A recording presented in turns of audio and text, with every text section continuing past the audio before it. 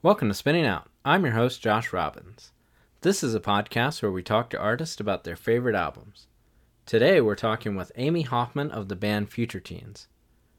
We talked about Carly Rae Jepsen's 2015 album Emotion and our mutual love of Tom Hanks, growing up Christian, and also workshopped a couple film ideas for Carly Rae, which, Carly Rae, you're welcome to buy the ideas.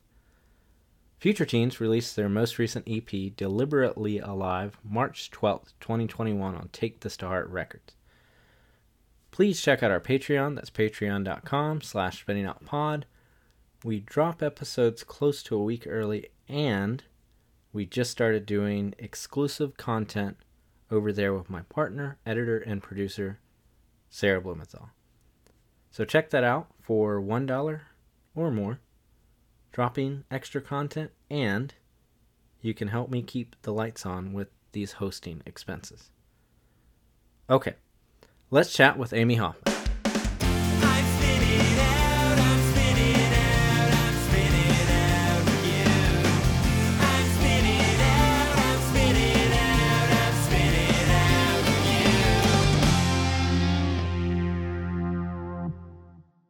Hey Amy, how's it going?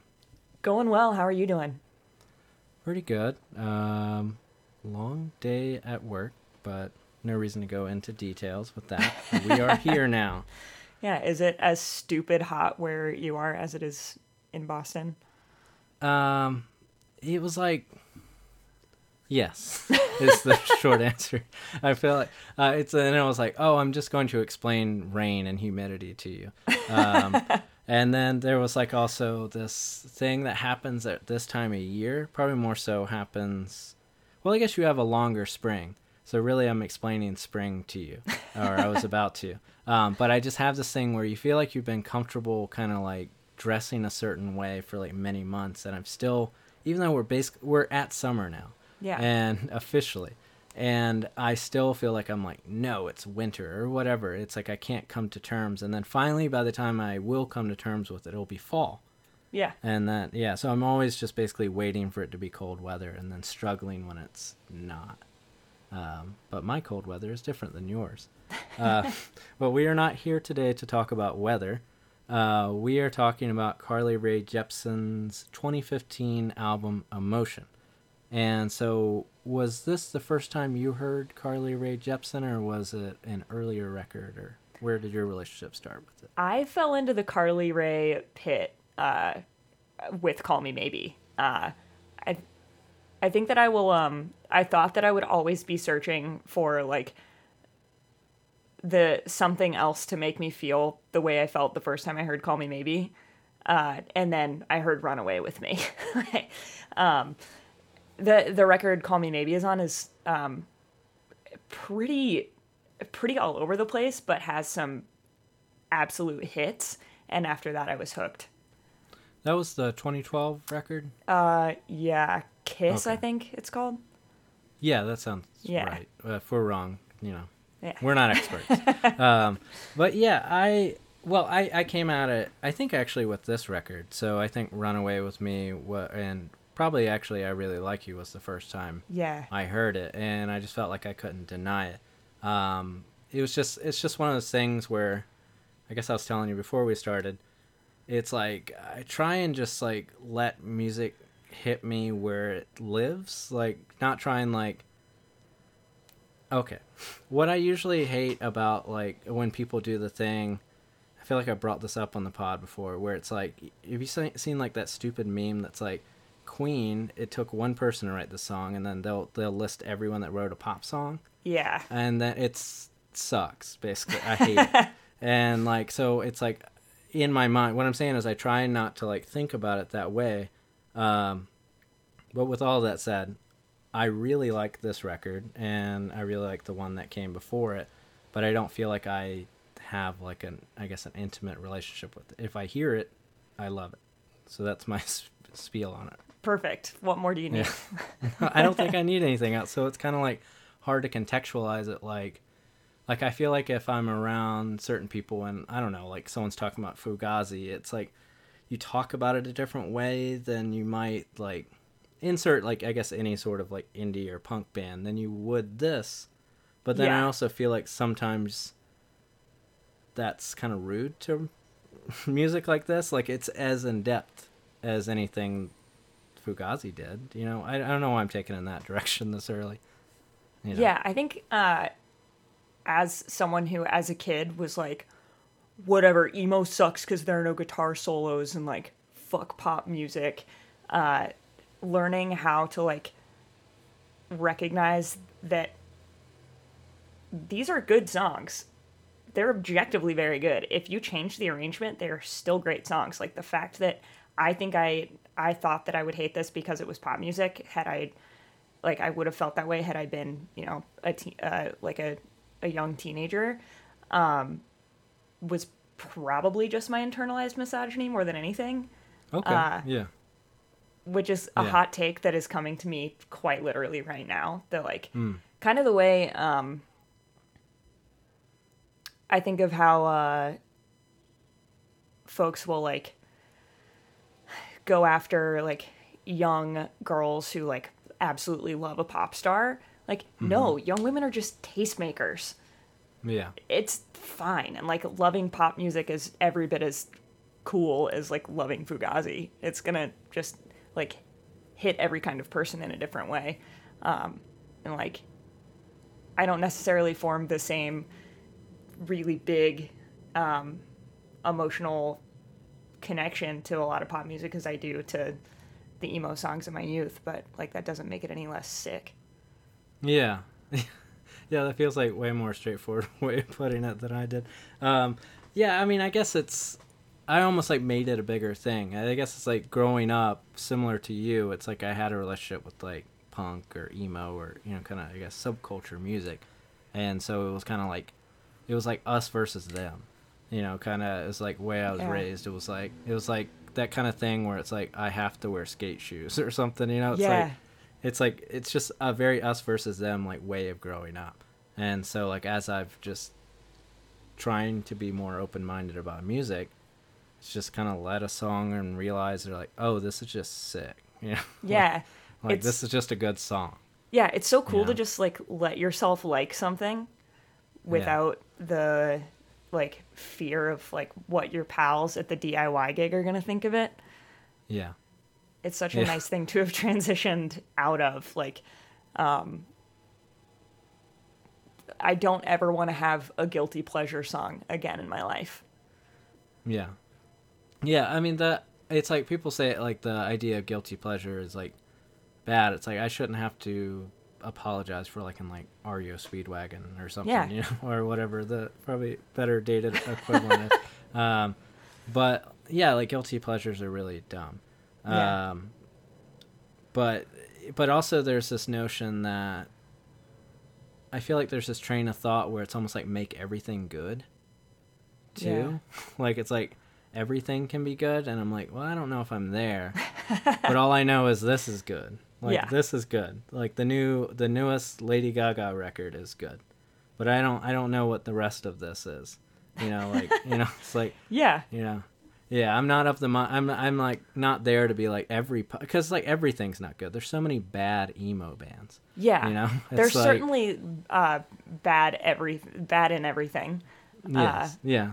But it's okay. We can take it case by case. Yeah, it's case by. We'll go through every band and we'll say good, bad. Yeah. Yeah. To redirect, we're gonna go through every pop record that's come out in the last 5 years and decide if they're good or bad. We'll start with Charlie XCX. Very good. Yes. Okay.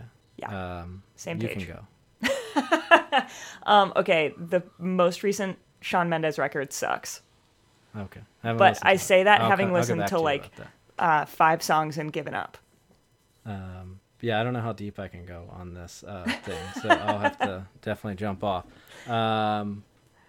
But yeah, I don't feel like I'm like you know, like stinky face, like it's like when I'm a little kid and it's like vegetables or something. Yeah. You know, like I'm like, yeah, case by case. So 2015. So this is when you heard this record for the first time, or I guess you're saying you heard the 2012 record for the first time. Yeah, I heard the 2012 record first, and then I remember like finding out there was a new single and like rushing to my computer to listen to it.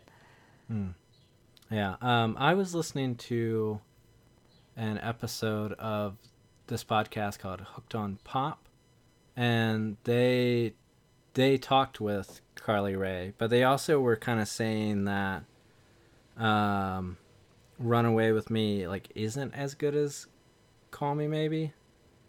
I remember that. And yeah. and then I felt like I was like, but it is. Yeah. But it was like I didn't know where to go further with it. But they talked to her and it was positive, but they almost made it seem like this isn't as good of a record as that record. That's an absolutely wild take. That is a steaming hot take that I cannot agree with. Yeah, I don't even know how to like break it down. But it's just like this feels as good, and in my head I thought that this record was even like bigger. But they made it seem like on that podcast that essentially 2012 was her peak in a way.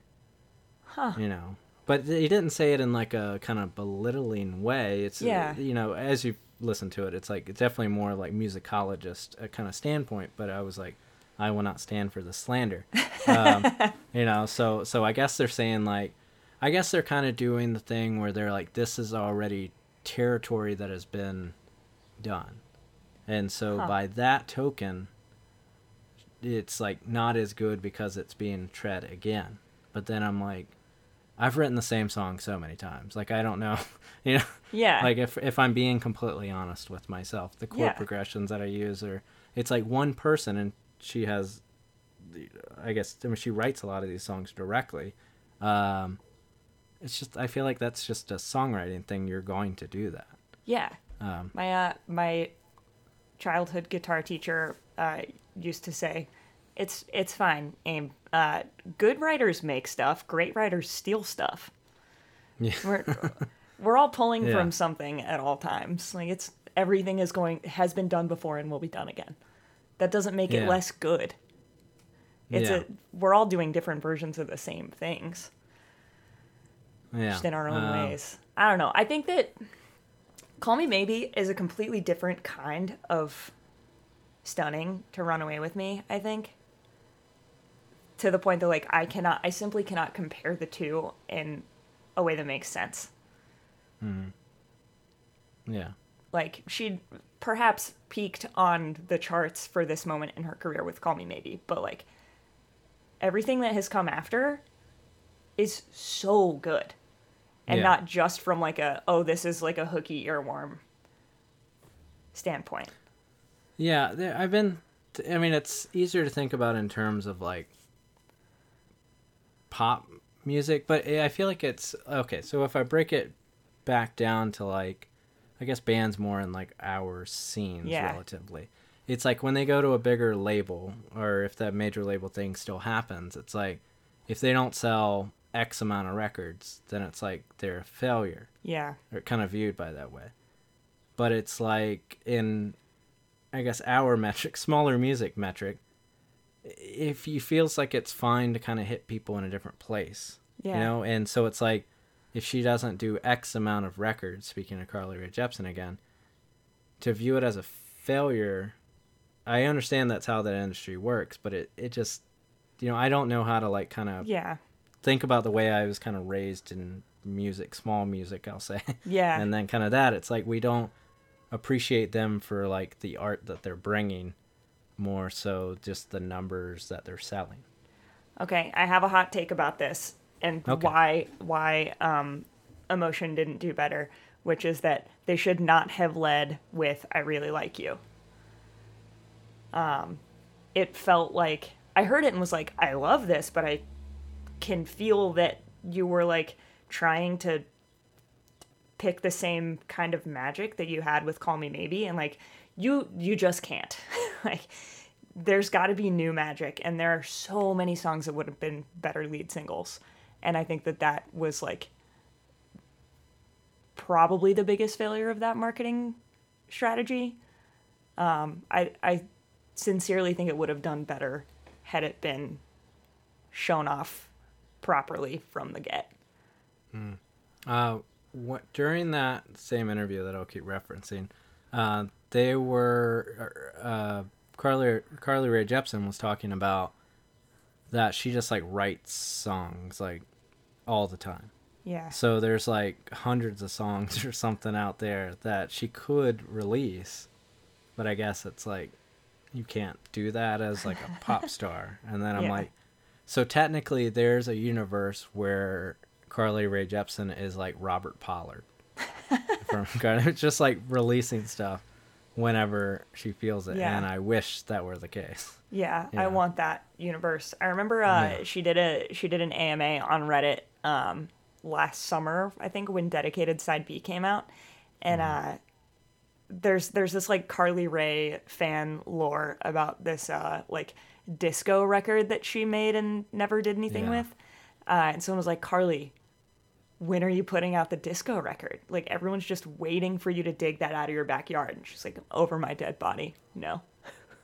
Like, wow. Please, this is what we all need in this economy. It wouldn't have been surprising if she had, I mean, I guess she did Dedicated. Yeah. But, you know, with the amount of stuff like Taylor Swift is putting out, it wouldn't be odd. Yeah. that she did it. And also, like, I think even in terms of, once again, I guess, smaller bands, there seems to be, like, a relationship that kind of changed with how you release things during the pandemic. Yeah. And so it's like, you could just kind of put out singles, but, you know. Yeah. But I don't know if that's the you know, I know nothing about Interscope Records, kind of how that works, you know. Yeah, I don't know what their big plans are, but God, I love this record. It's so good. I feel like every time I look at it or every time I think about it, I have a different favorite. Like like Run Away With Me is the obvious one. I think it's a perfect lead song. You just, like, you cannot intro a record better than that.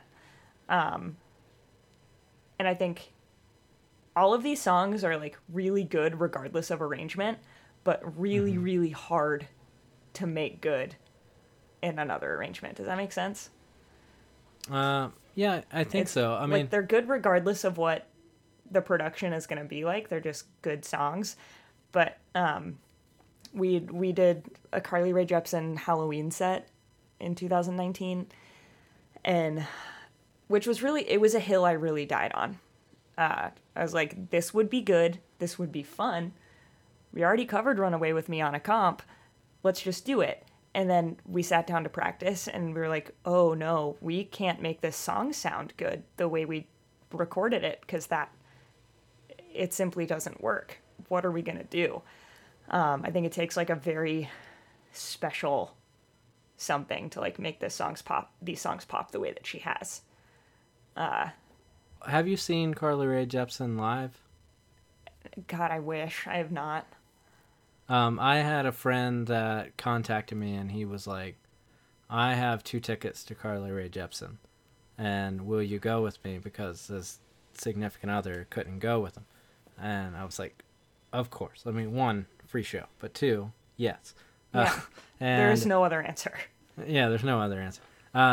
There was no hesitation, and sometimes it's like, oh, big venue, I have to be there to stand, you know. But yeah, no question. But what was somewhat surprising, but probably just based on the fact that I haven't been to many, like, big pop shows, it's like how full band it was. Like, she has a band, and I guess that's more known now because she did, like, that music video that shows her band. But sometimes when I think of, like, the idea of, like, pop, it's like a couple people and then they're kind of supporting backing tracks. But they were playing, like, the band and herself too were playing harder than I've seen, like, most bands play. Hell yeah. You know, and it was like, and also all the guys in the band, you know, they just kind of, I'm like, what other band, or like, what hardcore band are they in, or something, you know, they kind of just general kind of person, you know.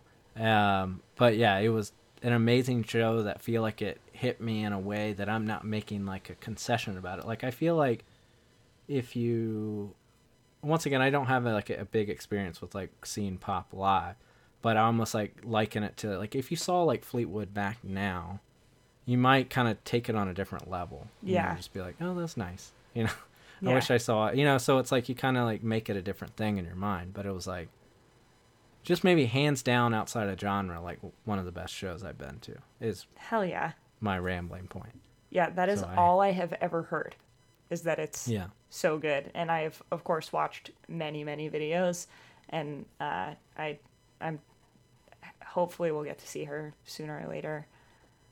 She's so powerful. Yeah, and she seems like the nicest person. Yeah. Yeah. Just even better. She just like looks so thrilled to be doing what she's doing.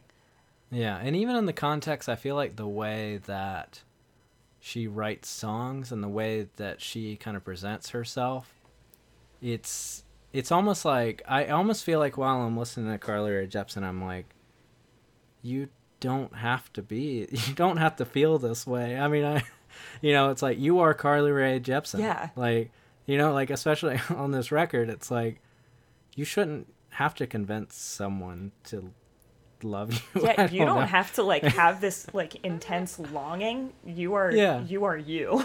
Yeah. Yeah. Yeah. This really is like the ultimate crush record. Mm-hmm. And like a little bit of like heartbroken pining, but also a lot of just like catching eyes across a room, like exciting summer crush vibe. Mm-hmm. It's just so good. Yeah. I think that it's like, and it's not like she's the only one who does it. It's like kind of hits in the way like like an emo record could. Yeah.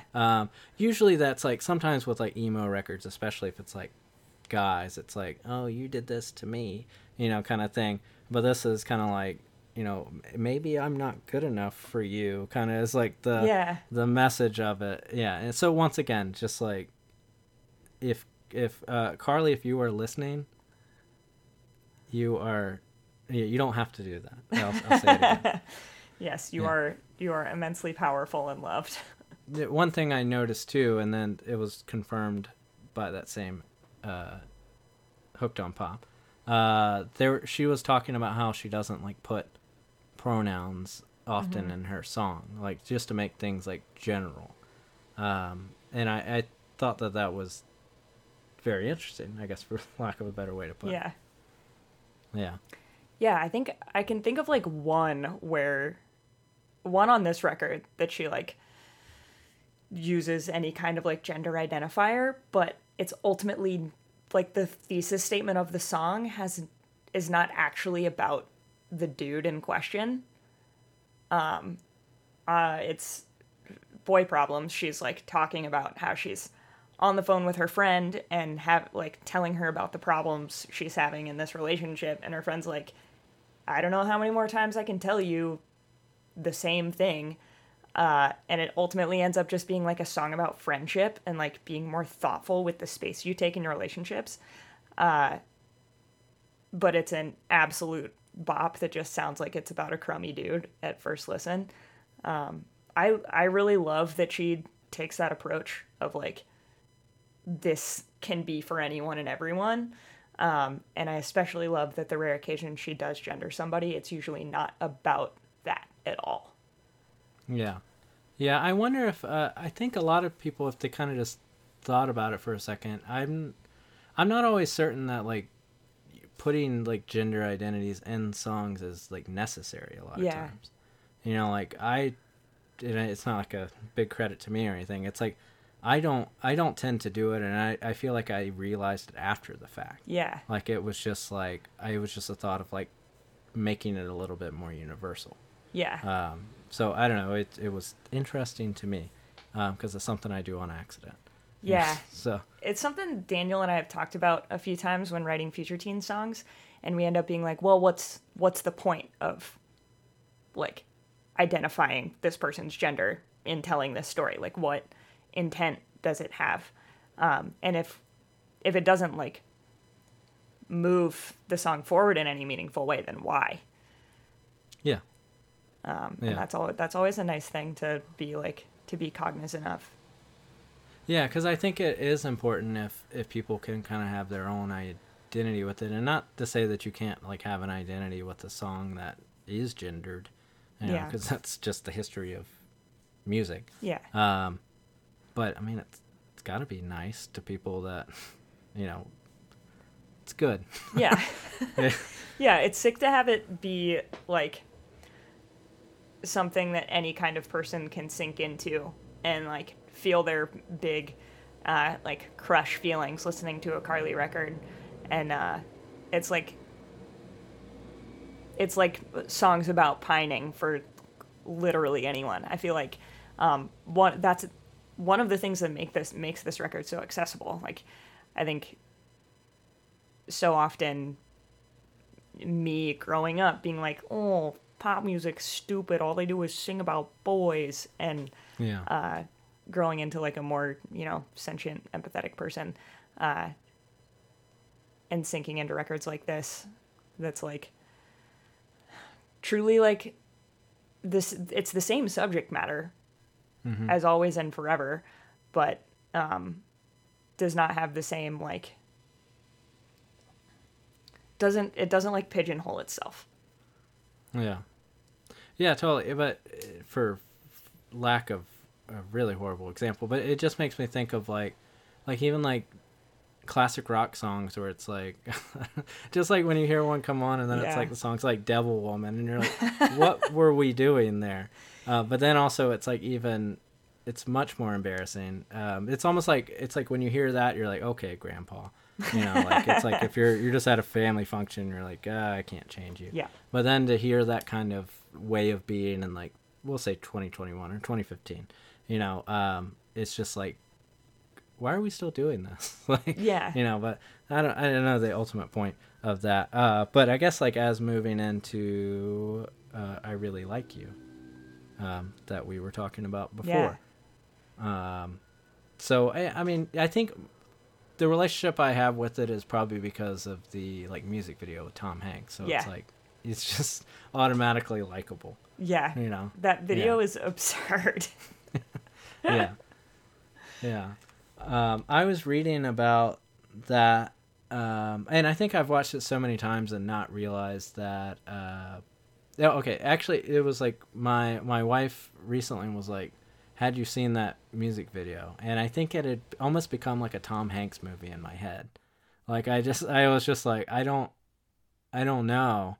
And then I watched it and I was like, yes, I've seen this like so many times. It's just like, oh, that's Tom Hanks's 2015 movie, I Really Like You. But even like Justin Bieber's in it. And then I was like, oh, I didn't realize that because he just drives by in the car. Yeah. It's like a day in the life of Tom Hanks. And then all of a sudden Justin Bieber's in there. Like, okay. That could be a day in the life of Tom Hanks. What do I know? Yeah. I mean, it's like, I don't know. I mean, I read something of where they got it. It's like, oh, they just had the same manager, or friends with the same manager. And he was like, sure. But still, like, it's like, it shouldn't be that easy. Like, having the same manager doesn't, but it's like, you're Tom Hanks, But once again, I guess to remind myself, she is Carly Rae Jepsen. Yeah. So. Yeah. It's like two very wholesome icons. Yeah. Coming together for the greater good, and it really worked. There are parts of it where it's like, Tom, you're kind of phoning this in, but then I remember that Tom is like an older dude who's probably like, I'm on board with this, but I'm not really sure why. He's not really like singing that much in it. Like he's moving his mouth, and it's like he kind of knows maybe there's cue cards or something, but it doesn't even really like sync up all the time. Yeah. But then you're like, it doesn't matter because it's Tom Hanks. Like, I'm not mad at it. There's no one else that could have gotten away with that performance. No, yeah.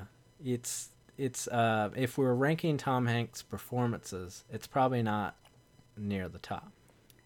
Yeah, it's significantly enhanced by the fact that it's a Carly Rae film. So then it puts it in the middle. Yeah. Yeah. Gives it a big power boost.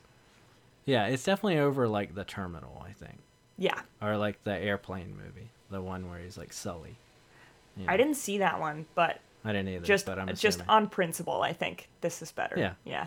Yeah, this is definitely better. Yeah, so more so we're saying, I think we're saying Carly Rae Jepsen is better than Tom Hanks. I think that's what we've just said. I think that is. I don't want to go back to it because I don't. I mean, don't if know I can if I defend it. were forced to make a choice, like, who do you save? I save Carly 100% of the time. I know Tom Hanks is a national treasure, but it's Carly for me. Sorry, Tom. He's lived a good life. I think it'll Yeah. be like. I think there's more things that Carly Rae Jepsen, like a disco record, can give us, and no slight to Tom Hanks. His Yeah. best work might be behind him. It's possible. You know? Yeah. And if he hears this, I apologize. if Colin or we'll say Colin, because I think we're not doing anything with chat anymore.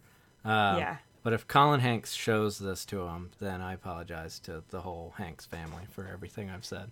Yeah. If Tom Hanks hears this, this is very, very outside where we're at, but I will always hear Tom Hanks' name and think of this. We watched Catch Me If You Can recently in my house. We had, in November, we themed November around giving thanks for Tom Hanks and watching a lot of Tom Hanks movies. And we watched Catch Me If You Can, and my roommate was absolutely certain that Catch Me If You Can was actually Stuck on You, and Stuck on You was actually the Blues Brothers, because Wait, she got what? all of the movie posters mixed up because they're all just two white dudes, and it took 20 minutes to like show her everything and figure out what the hell she was talking about. She was like, "What do you mean Tom Hanks is in Catch Me If You Can? Isn't that the one about the conjoined twins?" No. You could. That's Matt Damon. I think that you could switch the titles on them, keep the same posters, but switch the titles, and it's fine. Yeah, they would still all kind of work, huh? Yeah, I mean, Catch Me If You Can and 4 Stuck on You would be a little strange, but you would just accept it. Yeah. Because, I mean, I don't know. I think it works. Stuck on You definitely works for Catch Me If You Can 100%, because I feel like he's like always like, right behind him. So he's stuck on you. You know, like he's going to get Leo's character.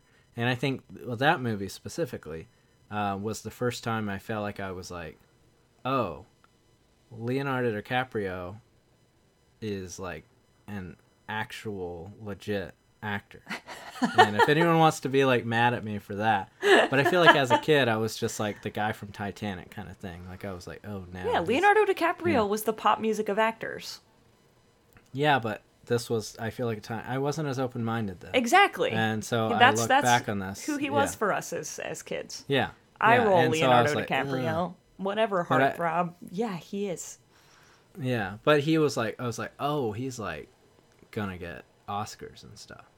Yeah. Yeah, at that point, you know. So, but yeah, the Blues Brothers thing, I'm like, I'm trying to figure that out, but I love that it could just be kind of slap a name on any poster with like white guys on it, you know. Yeah, I'm not. I will never like fully get it. But you know, good for her. We figured it out. Did your partner like Catch Me If You Can? Yeah, I think so. Okay. Did you rewatch Stuck on You, or did you watch Stuck on You? Haven't watched Stuck on You. Haven't done a Blues Brothers rewatch recently either. But honestly, I probably won't rewatch Stuck on You. I don't think that's in my immediate future. I think any Farrelly Brothers thing, it's almost like I refuse to rewatch it because it's like I have positive memories to a lot of Farrelly Brothers stuff, and I really don't think socially it's going to hold up. So I want to kind of keep that relationship. Yeah. You know, with it. I guess that's sort of like just putting on blinders and kind of running forever. But it's like but it's also like I don't know if I need to revisit Stuck on You for I don't ask questions I don't want answers to. Yeah, it's just I'll just put my head down and yeah. But I wonder, one thing I was thinking though with Stuck on You, are you from the Boston area originally? No, I grew up in Missouri. Oh, okay. I've been here for about 10 years. No, okay. Because I was thinking, because I feel like a lot of people from Boston and from like Providence, they seem to have a different relationship with Farrelly Brothers movies because of how heavy it rides into like that culture, you know? Yeah. Yeah. But also, it's like anytime I go on tour, it's like I point at the blue bug and people are like, oh, we don't care. Like from like Dumb and Dumber. Yeah. So maybe it's my relationship with Farrelly Brothers movies I don't know. and not It's yours. you never know. It's like some people are like very ready to scream about them, and some people I think are very over it. Over at how?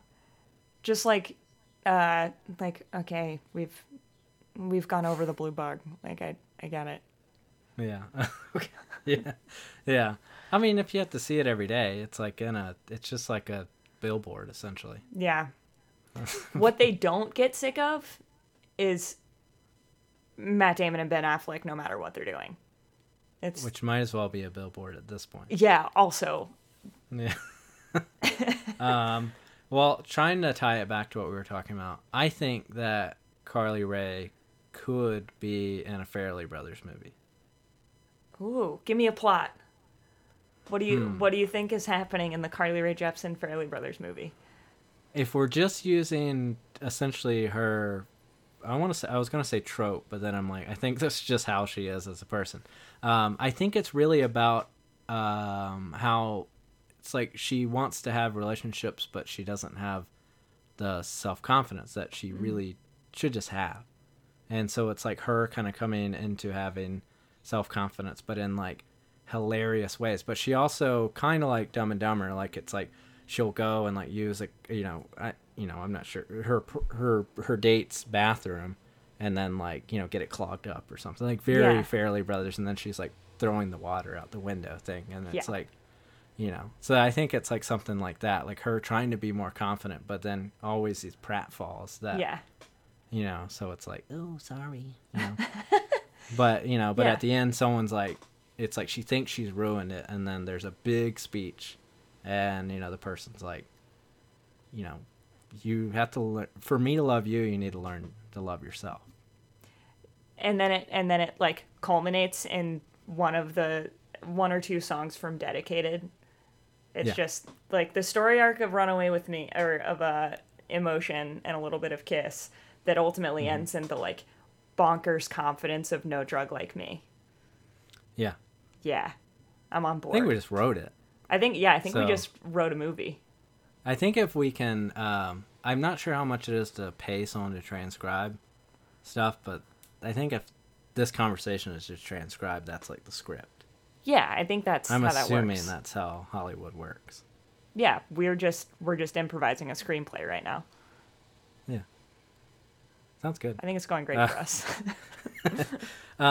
Okay, one kind of point I was thinking of with this record, and I know we haven't gotten to Gimme Love, which is just simply a great song. I feel like I'm going to do the same thing as you. It's like, it's just good. Yeah. But the one problem I had with this record, I realized it was my fault. In that, on Spotify, this record is 55 minutes long. Yeah. In reality, the actual record, and that's usually what I'm like, I want to know what the record is the way that it was put out. Because I want a relationship with the way that it was normally released. And they don't call that to the like deluxe, I don't think, unless it's possible I wasn't paying attention. But I kept listening to the deluxe edition, I think. And so I would get bored, but I think usually I would get bored, but now that I'm looking at it, I'm like, oh, I'd get bored around Black Heart. Yeah. And that's not on the actual record.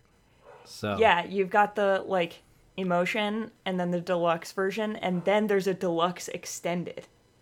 I knew that I didn't listen to that. I knew that I was like, I don't want to go that it's like, far. I have to do this podcast every week. But yeah, it was like Black Heart, I Didn't Just Come Here to Dance, and Favorite Color. Yeah. So, and I think I usually kind of think about like what song I would cut from a record if I had to. Yeah. And it was Black Heart. And then I'm like, well, I didn't really make a decision because it's not on the record. Yeah, I think for me it always... gosh. I'm looking at the track list now, and like I really struggle to pick one. I think we have this argument in the van sometimes where Daniel's like, no, LA Hallucinations is the worst song on the record. I'm like, okay, maybe if you're strictly a lyrics guy, it is pretty absurd, but it still goes. It still bops really hard. Like how am I supposed to cut that song when like if I am like not paying attention and it comes on, I'm singing along. Of the original 12 songs, I think Making the Most of the Night is the one I would have to cut. That's my gut check. I'm not going to think about it anymore reaction. I wish I hadn't played my own game incorrectly, but I'm like, man, I like that song. So I will have to forfeit from this game. But no, I mean, Black Heart is also a totally reasonable answer. I think, like, especially given that it's presented as a 15-track record. Yeah, it's a little much. Yeah. And I think mainly no record should be over, like, I guess I was going to say 45 minutes, and this is not, so it passes that test. Usually I say, like, no record should be over 40 minutes. Yeah. I am fine with songs being the longest. I just still don't want it to be over. Like if there were a 15-minute long song on here, I'd be fine with it. If it's a good song. Yeah. But I still don't want a record over 40 minutes. So, yeah. But what I was thinking about, and I don't know if this is just the way how pop records are often presented, the way that this record is structured makes me think a lot of Hounds of Love by Kate Bush. And I think probably that is more of the idea that I think more so in pop music, it's like you front load it. Yeah. Because, that's what people are of often, course. that's, but what is insane about the idea, with the idea of like front loading a record, that doesn't in that way mean that the last half of the record is bad. Yeah. In any sort of way. Like, I feel like when people say front loaded, that's what that easily means. Yeah. It is. The front half is just hit after hit. And, like, that's how I feel about the entire record. But there's, like, that first half just doesn't stop. It, like, grabs you and you're on the ride. And then there are moments that are a lot easier to disengage in the second half. It's like a perfectly executed A-side. Yeah. I feel like it's silly that I even qualify it, but I was going to say that I'm not the type of person that goes clubbing, but I feel like it's like the front half of the record feels like the first half of your night. Yes. And then the other half is like, you're like tired, but you're not going to stop dancing.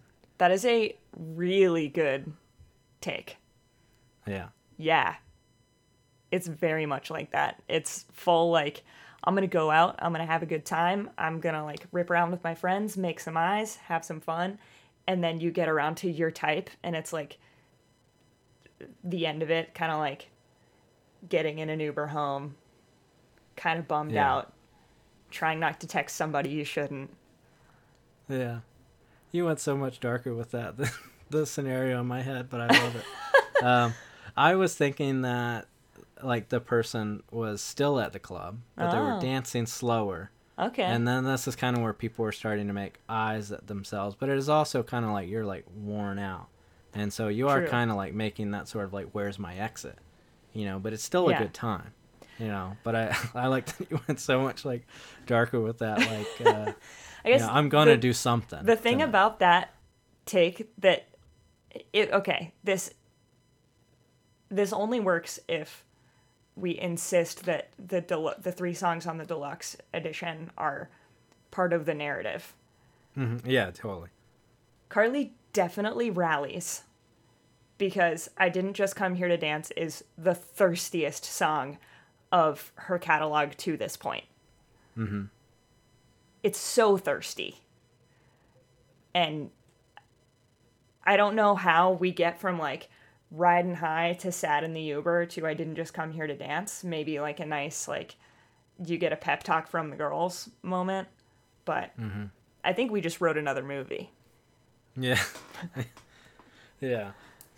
What do you feel like that movie, like, what is, we don't know, we're workshopping the title, but we'll say right now it's just called I Didn't Just Come Here to Dance. Basically, we're doing like almost like an Elvis career with her, like early, like 50 stars doing like 50s musicians that had movies. It's like Beatles movies or something. It's like Help, because they have a song called Help, or so we're doing that with, it's like basically all of this is just based on like kind of, but I mean they do that with like comedians. It's like essentially their life dictates the story that they tell. So we're trying to help you out, Carly Rae. Yeah. So what is the story of I Didn't Just Come Here to Dance as a movie? Of Strictly I Didn't Just Come Here to Dance? Or kind of like that. What's the other movie's story? All right. If we're gonna go like Emotion Deluxe Edition, the movie titled I Didn't Just Come Here to Dance, Okay. I think that perhaps we have Carly. Maybe Carly is a dancer, so we can make that twist in there somewhere. You've got to tie the dance somewhere in there, or like, perhaps it's a coming of age movie and she's like going to another town's prom or something. Maybe she's getting ready for the prom. Either way, Carly goes to a new place and is like living her best life, reinventing herself somewhere new. And we open with like her running away with herself. Okay. And then she catches a fun summer crush and kind of alienates her friends around boy problems. And then things fall apart and she has to like pick herself up and reevaluate her priorities again. I don't know how we work LA hallucinations in there. Maybe she starts to see some success. And then we have her big pep talk goes back out there moment. And we have I Didn't Just Come Here to Dance. And she's like, you know what? Fuck those boy problems.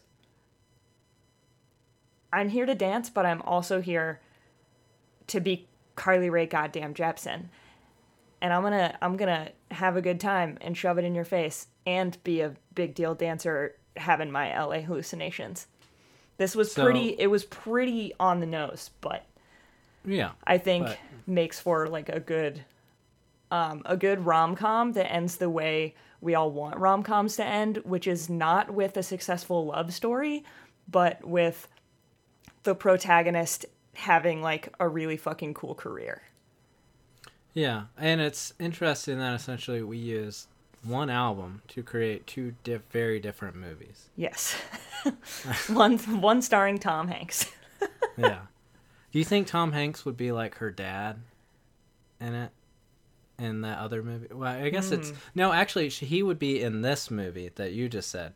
Because I think that this movie that I Didn't Just Come Here to Dance is like Footloose meets Step Up meets Flashdance, and then kind of like maybe 9 to 5, because you said the career thing, but kind of like just the thing of like, I'm not going to take your shit kind of thing. Yeah. Of it, Yeah. So Tom Hanks could be like her dad that she kind of moved with, but I'm wondering if she can play a high schooler at this point. What if he's like the dance coach or something, a la Tom Hanks in A League of Their Own? Who's like, so we get who's like kind of an asshole, but he he like has feelings when he's willing to engage with them, and all of a sudden says something helpful. Yeah. Oh, we haven't had a like Tom Hanks that like freaks out Tom Hanks in a long time. Yeah. Because like Burbs, I don't know if you've seen The Burbs. No. Oh, perfect movie. Maybe I'll explain more of what it is after the pod. But essentially, it's like in the suburbs, and someone moves like in the cul-de-sac, and they think they're like killing people in their like basement.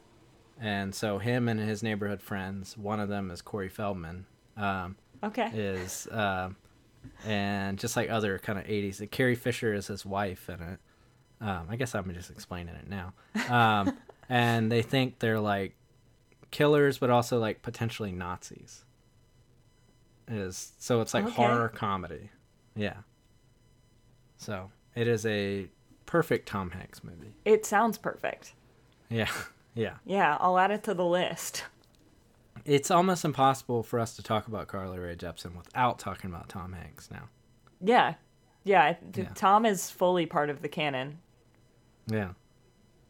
Yeah, and there's so much, like, even if you just look at like the song titles and kind of just go through them, it's kind of, I guess, as I'm coming up on like almost like a thesis, kind of proving the point. You know, it's like Run Away With Me, I Really Like You, Gimme Love, Boy Problems, you know, Your Type.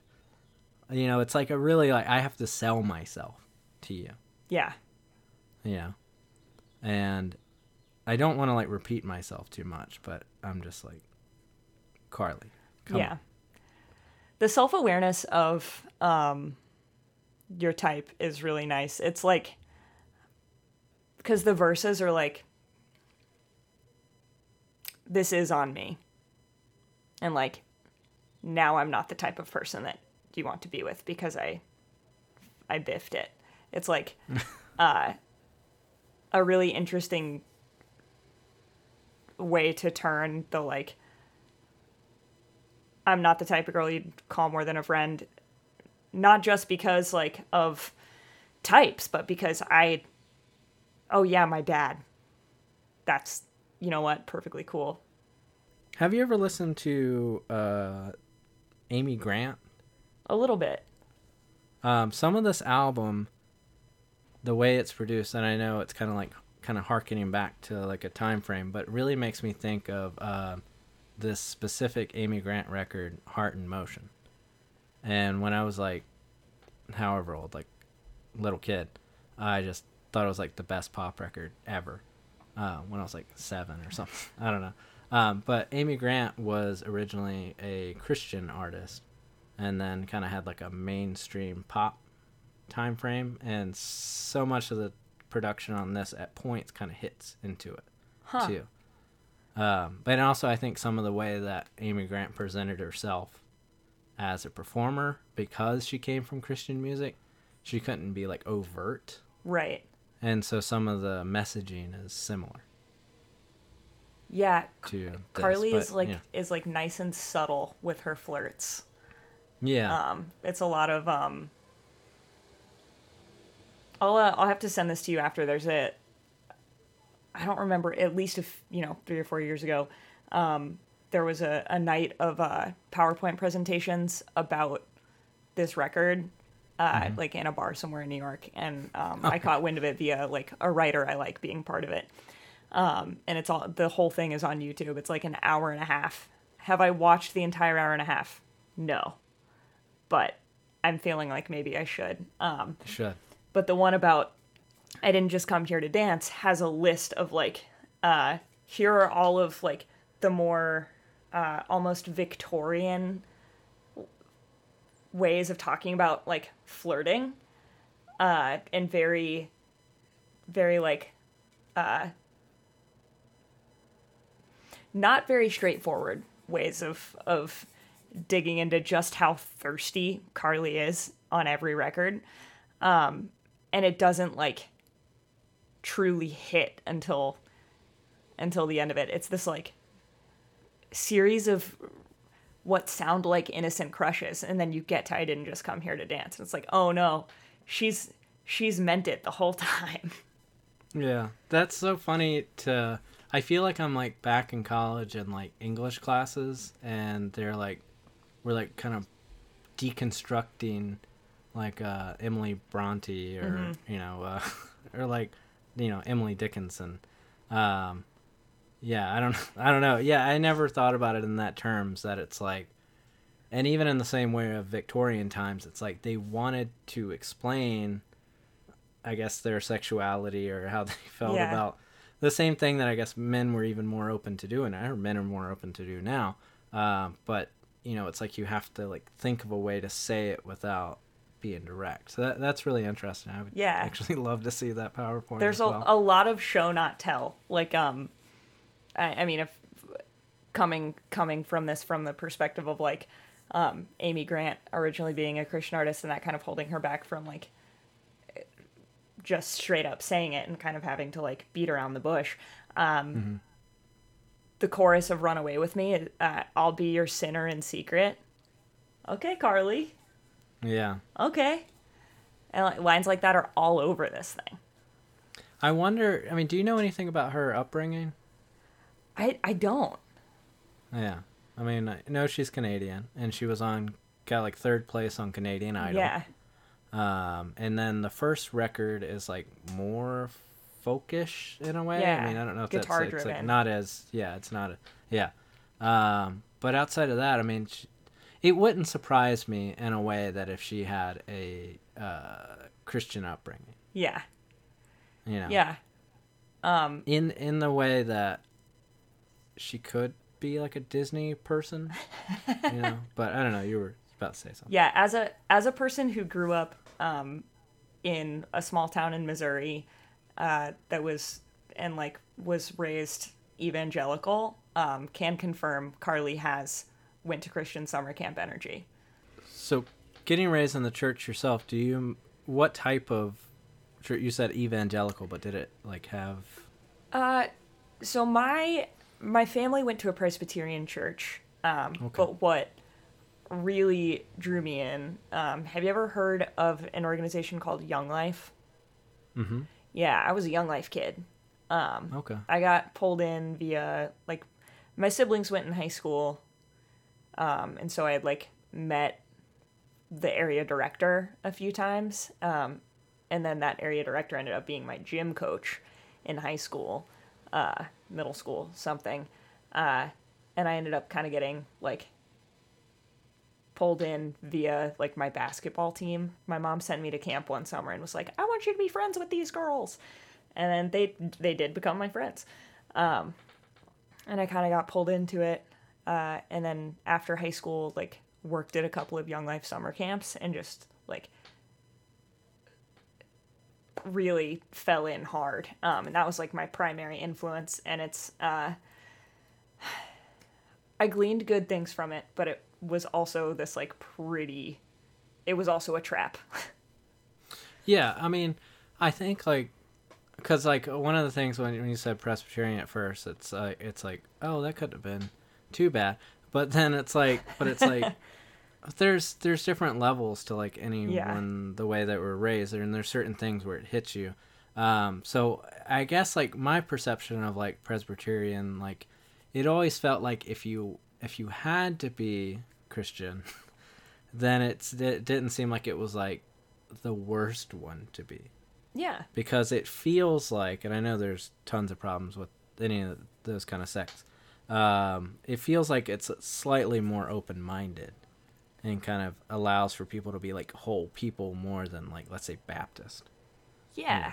I mean, but I wasn't like deep enough in at my church to like, church was not where I was most indoctrinated, for sure. And luckily my parents have always been the kind of people who were like we always went to church,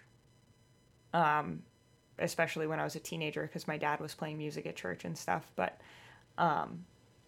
my folks really wanted us to think, but not necessarily think like them. They wanted us to like be able to draw our own conclusions, and they certainly really hoped that like we would fall into a thought process that made sense to them. But they ultimately were just like, if this isn't for you, then that's okay, because like life is really hard and we just want you to be happy. I felt more pressure from like my social circles, because at the time I was so entrenched in Young Life, which is like pretty culty in its own right.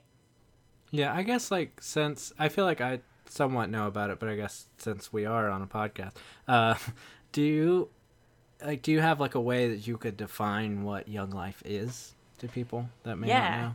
Totally. Even maybe to me. So it's a Christian organization that's like it's not denominational, but it's very much built on something they say a lot is like no one cares what you know until they know that you care. So the way it works is like they have it's a lot of like college students that are quote unquote leaders, and they will like just like roll into high schools and like start shooting the shit with teenagers and like invite them to hang out at Young Life Club. And that's like this hour-long thing that happens once a week where you like sing some songs, play some games, shoot the shit, and at the end someone talks about Jesus for 5 minutes.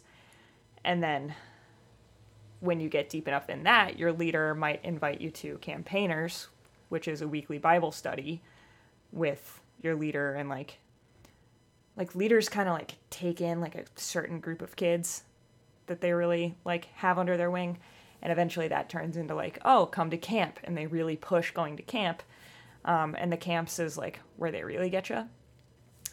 Looking back on it, it's like a pretty manipulative experience, where again I had so much fun, and also, oh boy, that just the entire the way that we're taught about like salvation is just, it's so fucked up. Camp is built around like, you're in this beautiful place, you're having the time of your life, you're going on rides, you're hanging out with your friends, you're meeting people from all over the place, you're having like really great family meals that are served to you 3 times a day, and then at the end of the night you talk about Jesus for a little while. And the arc is like, here's who Jesus is. Great. Now let's talk about sin.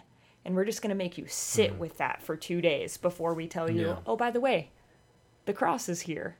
And all the while, you're like talking with your bunkmates about it. And you're talking to like people are like giving their testimonies. And their testimonies are often about like, here's what I struggled with in high school. And I was drinking a lot until I met the Lord. And then at the end of the week, they do this thing called Say So, which is built on that verse that's like, let the redeemed of the Lord stand up and say so, where they encourage all the kids who have committed themselves to Jesus to stand up and say so in front of the whole camp. That is a briefing on, that's just like early stages of Young Life. And then if you get any deeper into it than that, like I did, it just like gets more intense. Yeah, I feel like one of the things, like even thinking about like evangelical, just that thing where it's, I'm trying to think like how to say it, where they tell you like it's like we're all kind of the we're all sinners thing, and then but then it's like, I guess what I'm saying is like there's like a picking and choosing with religion, with Christianity, I guess with any religion, that gets really weird, because then people go, well, this is a sin, and then you're like, but the Bible also says this is a sin, and then so you just always feel like you're like always, there's always a shame. Yeah, I feel like.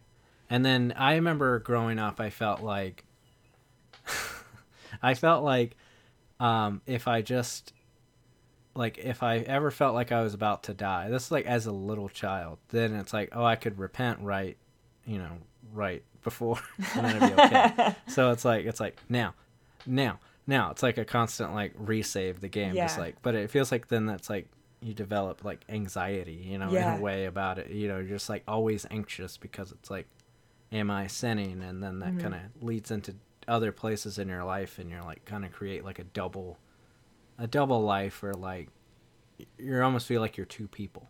Yeah. Yeah. And then you can't question it inwardly even, because if you're questioning it, then that's probably sinful too. Like you have to just hold this thing and walk with it. Yeah. Yeah, like even when it like I guess just thought kind of processes where it's someone, it feels like in church someone will be like, homosexuality is a sin, but also so is shoplifting. It's like if we're just, and then it's like, yeah. It's just like it's almost like an attempt to kind of be more open, but you're still putting it under like bad, Yeah. I don't know. It just feels like it kind of like, if personally, it feels like it kind of like fucks with me. Yeah. And it's taken a lot of time to kind of get to a point where it's like, essentially, like in the church I was raised, it's like I wasn't allowed to wear shorts, which is, it was like really, really strict. Yeah. Like it was like men wore pants, women wore long dresses kind of thing. And then so it's like, it even took me a point to where it's like, I don't have to like think about it if I just want to wear a pair of shorts. Like that's insane. Yeah. But whatever kind of lesser thing, but it just feels like you have to kind of make these concessions in your mind and then kind of like get past them. Yeah. So you always feel like you're like playing catch up. And somehow I can tie that back to Carly Rae Jepsen, but I don't know if that's your experience with some of it kind of growing up in a religion. Yeah. There's constantly stuff to unlearn. I feel like all the time I'm turning over another stone of like, wait a minute, this isn't how anything actually works. I was just like trained to like put myself and my needs dead last and feel this deep, deep shame if I ever like prioritized myself or if I ever said no. There was this rhetoric when I worked at a few Young Life camps. So I was on work crew once. Work crew is like high school age kids that do all the grunt work at camp for free. And then summer staff is the like college age-ish kids who do the more fun jobs, like running the slides and stuff, also for free. We love to exploit labor. Yeah. And I was thinking that silently, but I didn't. Yeah. I'll say it. I'll say it so you don't have to. That's I could truly scream for a very long time about the like many, many fucked up things about that organization, but we will stick to the ones that are pertinent right now. Yeah. One of them being that there was this rhetoric of like, you as a volunteer at this place are the hands and feet of Jesus, and these several hundred kids can't meet the Lord if you do not do your job really well. If you don't like set this table perfectly, like this kid might not meet Christ. If you don't like they had kids doing like fucking landscaping, 16-year-old kids, and it's all also like very gendered, where like the like teenage girls would be fucking cleaning all the bathrooms. Just get me out of here. Mm-hmm. My boss, one of those summers, told me to break up with my Catholic high school boyfriend because he could not be a leader in our relationship and I would not be equally yoked. Get me out of here. Oh, wow. I feel like you're like, when you said equally yoked, it felt like a vertigo or something. Yeah, just like make your eye twitch a little bit. Yeah, it's just like the scene in Jaws where it's like kind of the dolly shot, Yeah. It's like on the beach. Like those kind of phrases that you don't hear in like any norm. Like, when was the last time you've heard the phrase unequally yoked? In no other context. Truly no other context. Like, when was the last time you've heard someone, and I don't know if they said this, but like the term backslide. I don't know if they use that. Yes, I am familiar with that one. Yeah. God, in no other context other than like the movie Saved, which is exactly about this. Mm-hmm. I heard someone use this term positively, but someone said worldly, and I was like, what? Oh, boy. And I was like, oh, because it was like someone that's kind of lived a life and done a lot of things. Right. And in a normal parlance of our times. But in Christianity, it would insinuate that it's like the person that one of the counselors that said that, they were drinking a lot and they came to the Lord. They always like paint themselves to be like, it's like old blues musicians. Yeah. It's like it's like they were the roughest living like blues musician from like the 1950s, and then they came to the Lord because of the life that they were living. And it's like, I bet if you could dissect it, it was like, I mean, maybe their trauma's their trauma, but it's just like, wow, because growing up, it's like all the pastors that came and taught at my church, I was like, wow, that was a wild life. Yeah. Like, but it was probably just like, they could have just been in any touring band, like it's, we've had it harder going on tour. Yeah. than any of these people. So that's what I'm Yeah, saying. certainly. Yeah. Certainly.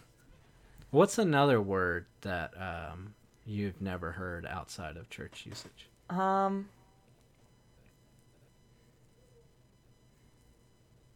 know I put you on the spot. I know. Really I hard. know I have several of these too. There's so many. There's so many. Worldly is a really good one. Yeah, unequally yoked is like such a fucked up term. Like it's like fucked up on a lot of levels. I've heard it personally used into this is I mean, I'm from the South. I mean, I guess what is Missouri Midwest?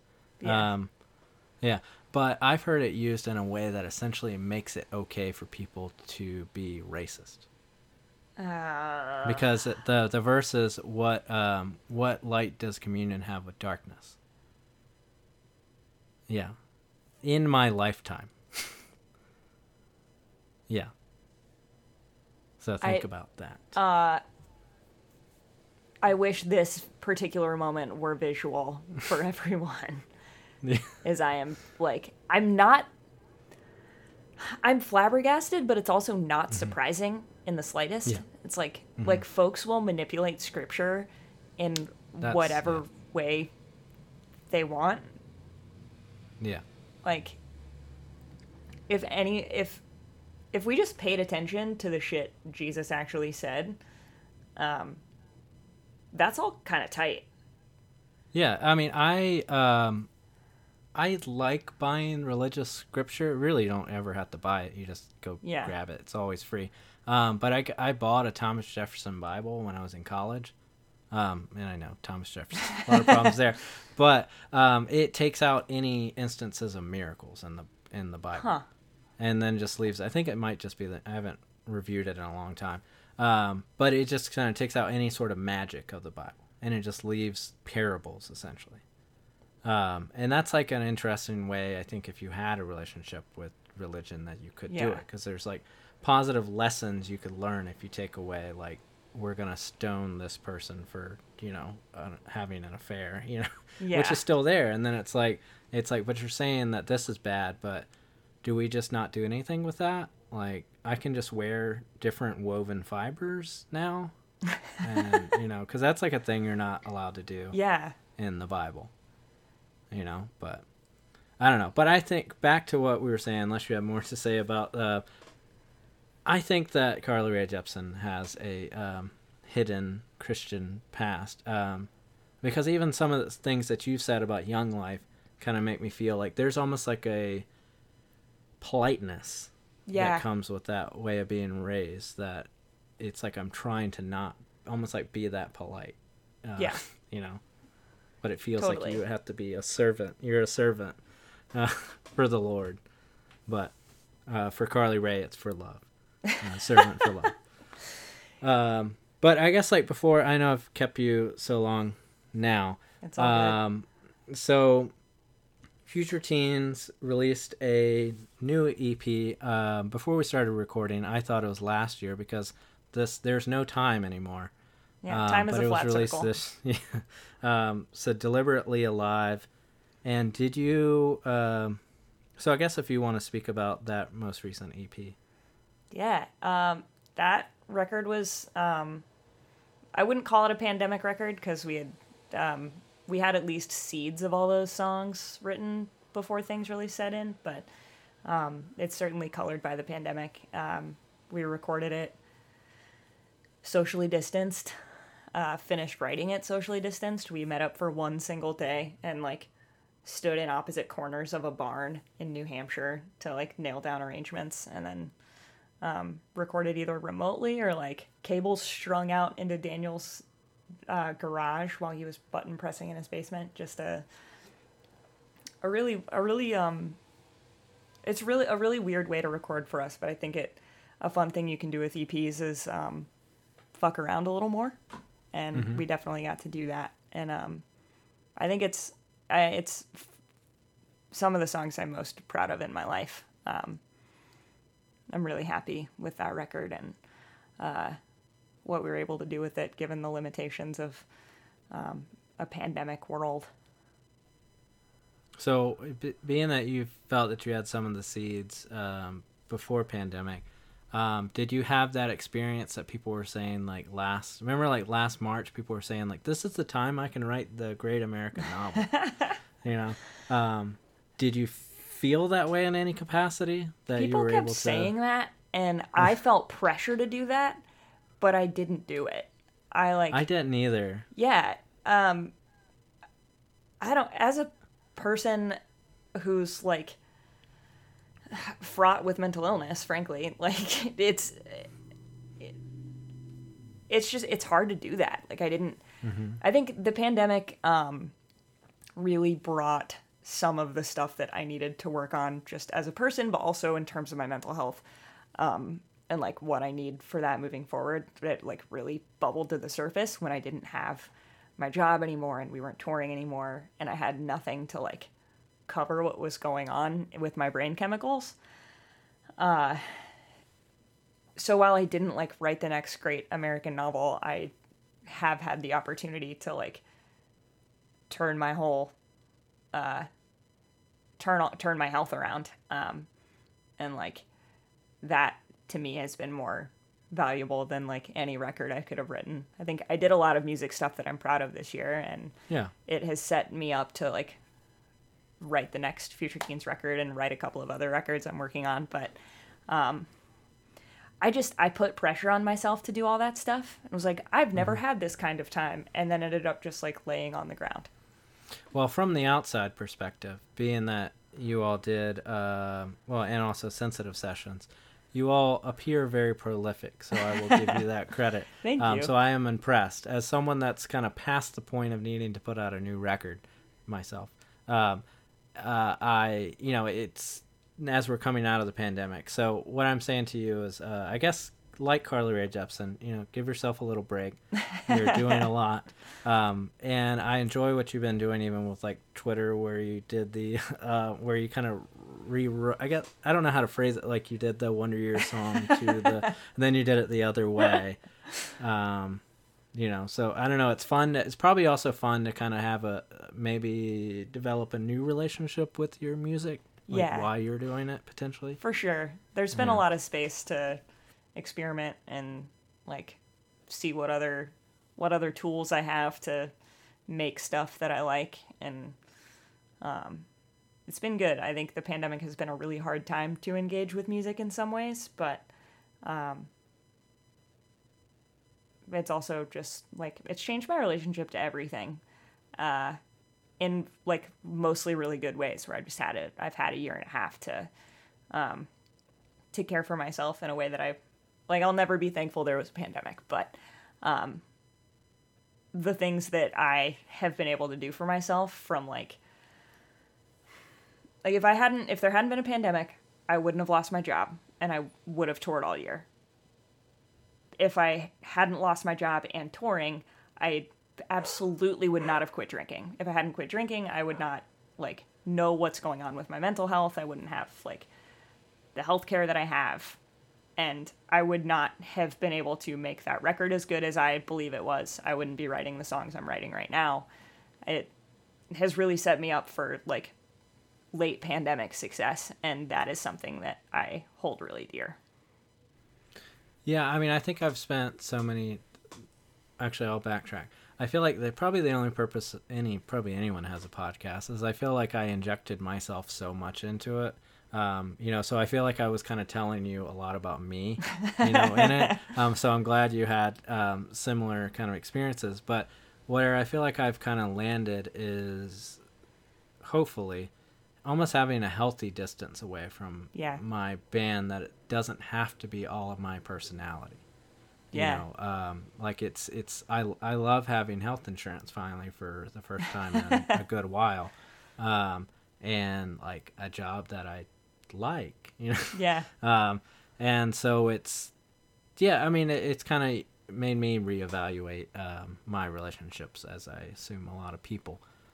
So it's in that way we have both written the great American novel within ourselves. Whoa. Yeah. Damn, you got there. You I did it. Yeah, we really did. We did it. I'm very proud of us. Me too.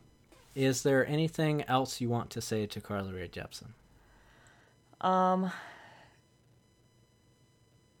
Carly Rae Jepsen, if you ever hear this, the number one thing that I want to know is if you ever listen to the comp that we made of Emotion made by emo bands. That's all I really badly want to know. And also, part 2, a question for you, Carly Rae Jepsen. Is it true that you saw a very small clip of us covering your song, and did you like it? Because I was told that you did, but I don't know if I believe it. I think also that Carly Rae Jepsen, if you are listening, you should check out Future Teens' last full-length breakup season. I think it would resonate a lot with you as a songwriter. Whoa, that's high praise. Thank you. Yeah.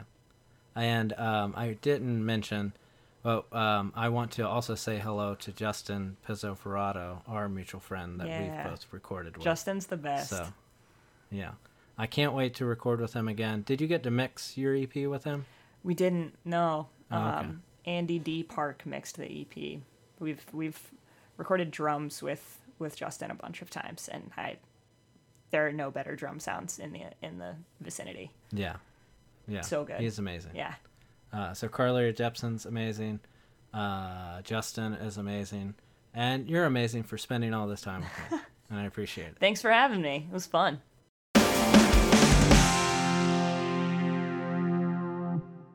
Welcome back. Thanks again to Amy Hoffman for coming on the pod. It was a lot of fun getting to know you and to chat about Carly Rae. Please check out the newest Future Teens EP and honestly, all of their back catalog. Okay, next week, we're chatting with John Worster of Superchunk, Mountain Goats, and Bob Mould fame, and also of Best Show. So, we talked about the Clash's 1979 album, London Calling. It was so great getting the opportunity to chat with someone I've looked up for such a long time. They say never meet your heroes, but they were full of shit. So, check out our Patreon. You know the drill. That's patreon.com/spinningoutpod. Check us out on Instagram and Twitter @spinningoutpod. Please leave a review wherever you listen to podcasts, and honestly, just simply recommend us to a friend. Thanks as always to Sarah Blumenthal for editing the pod, and Pretty Maddie for the theme music. With that said, see you next week.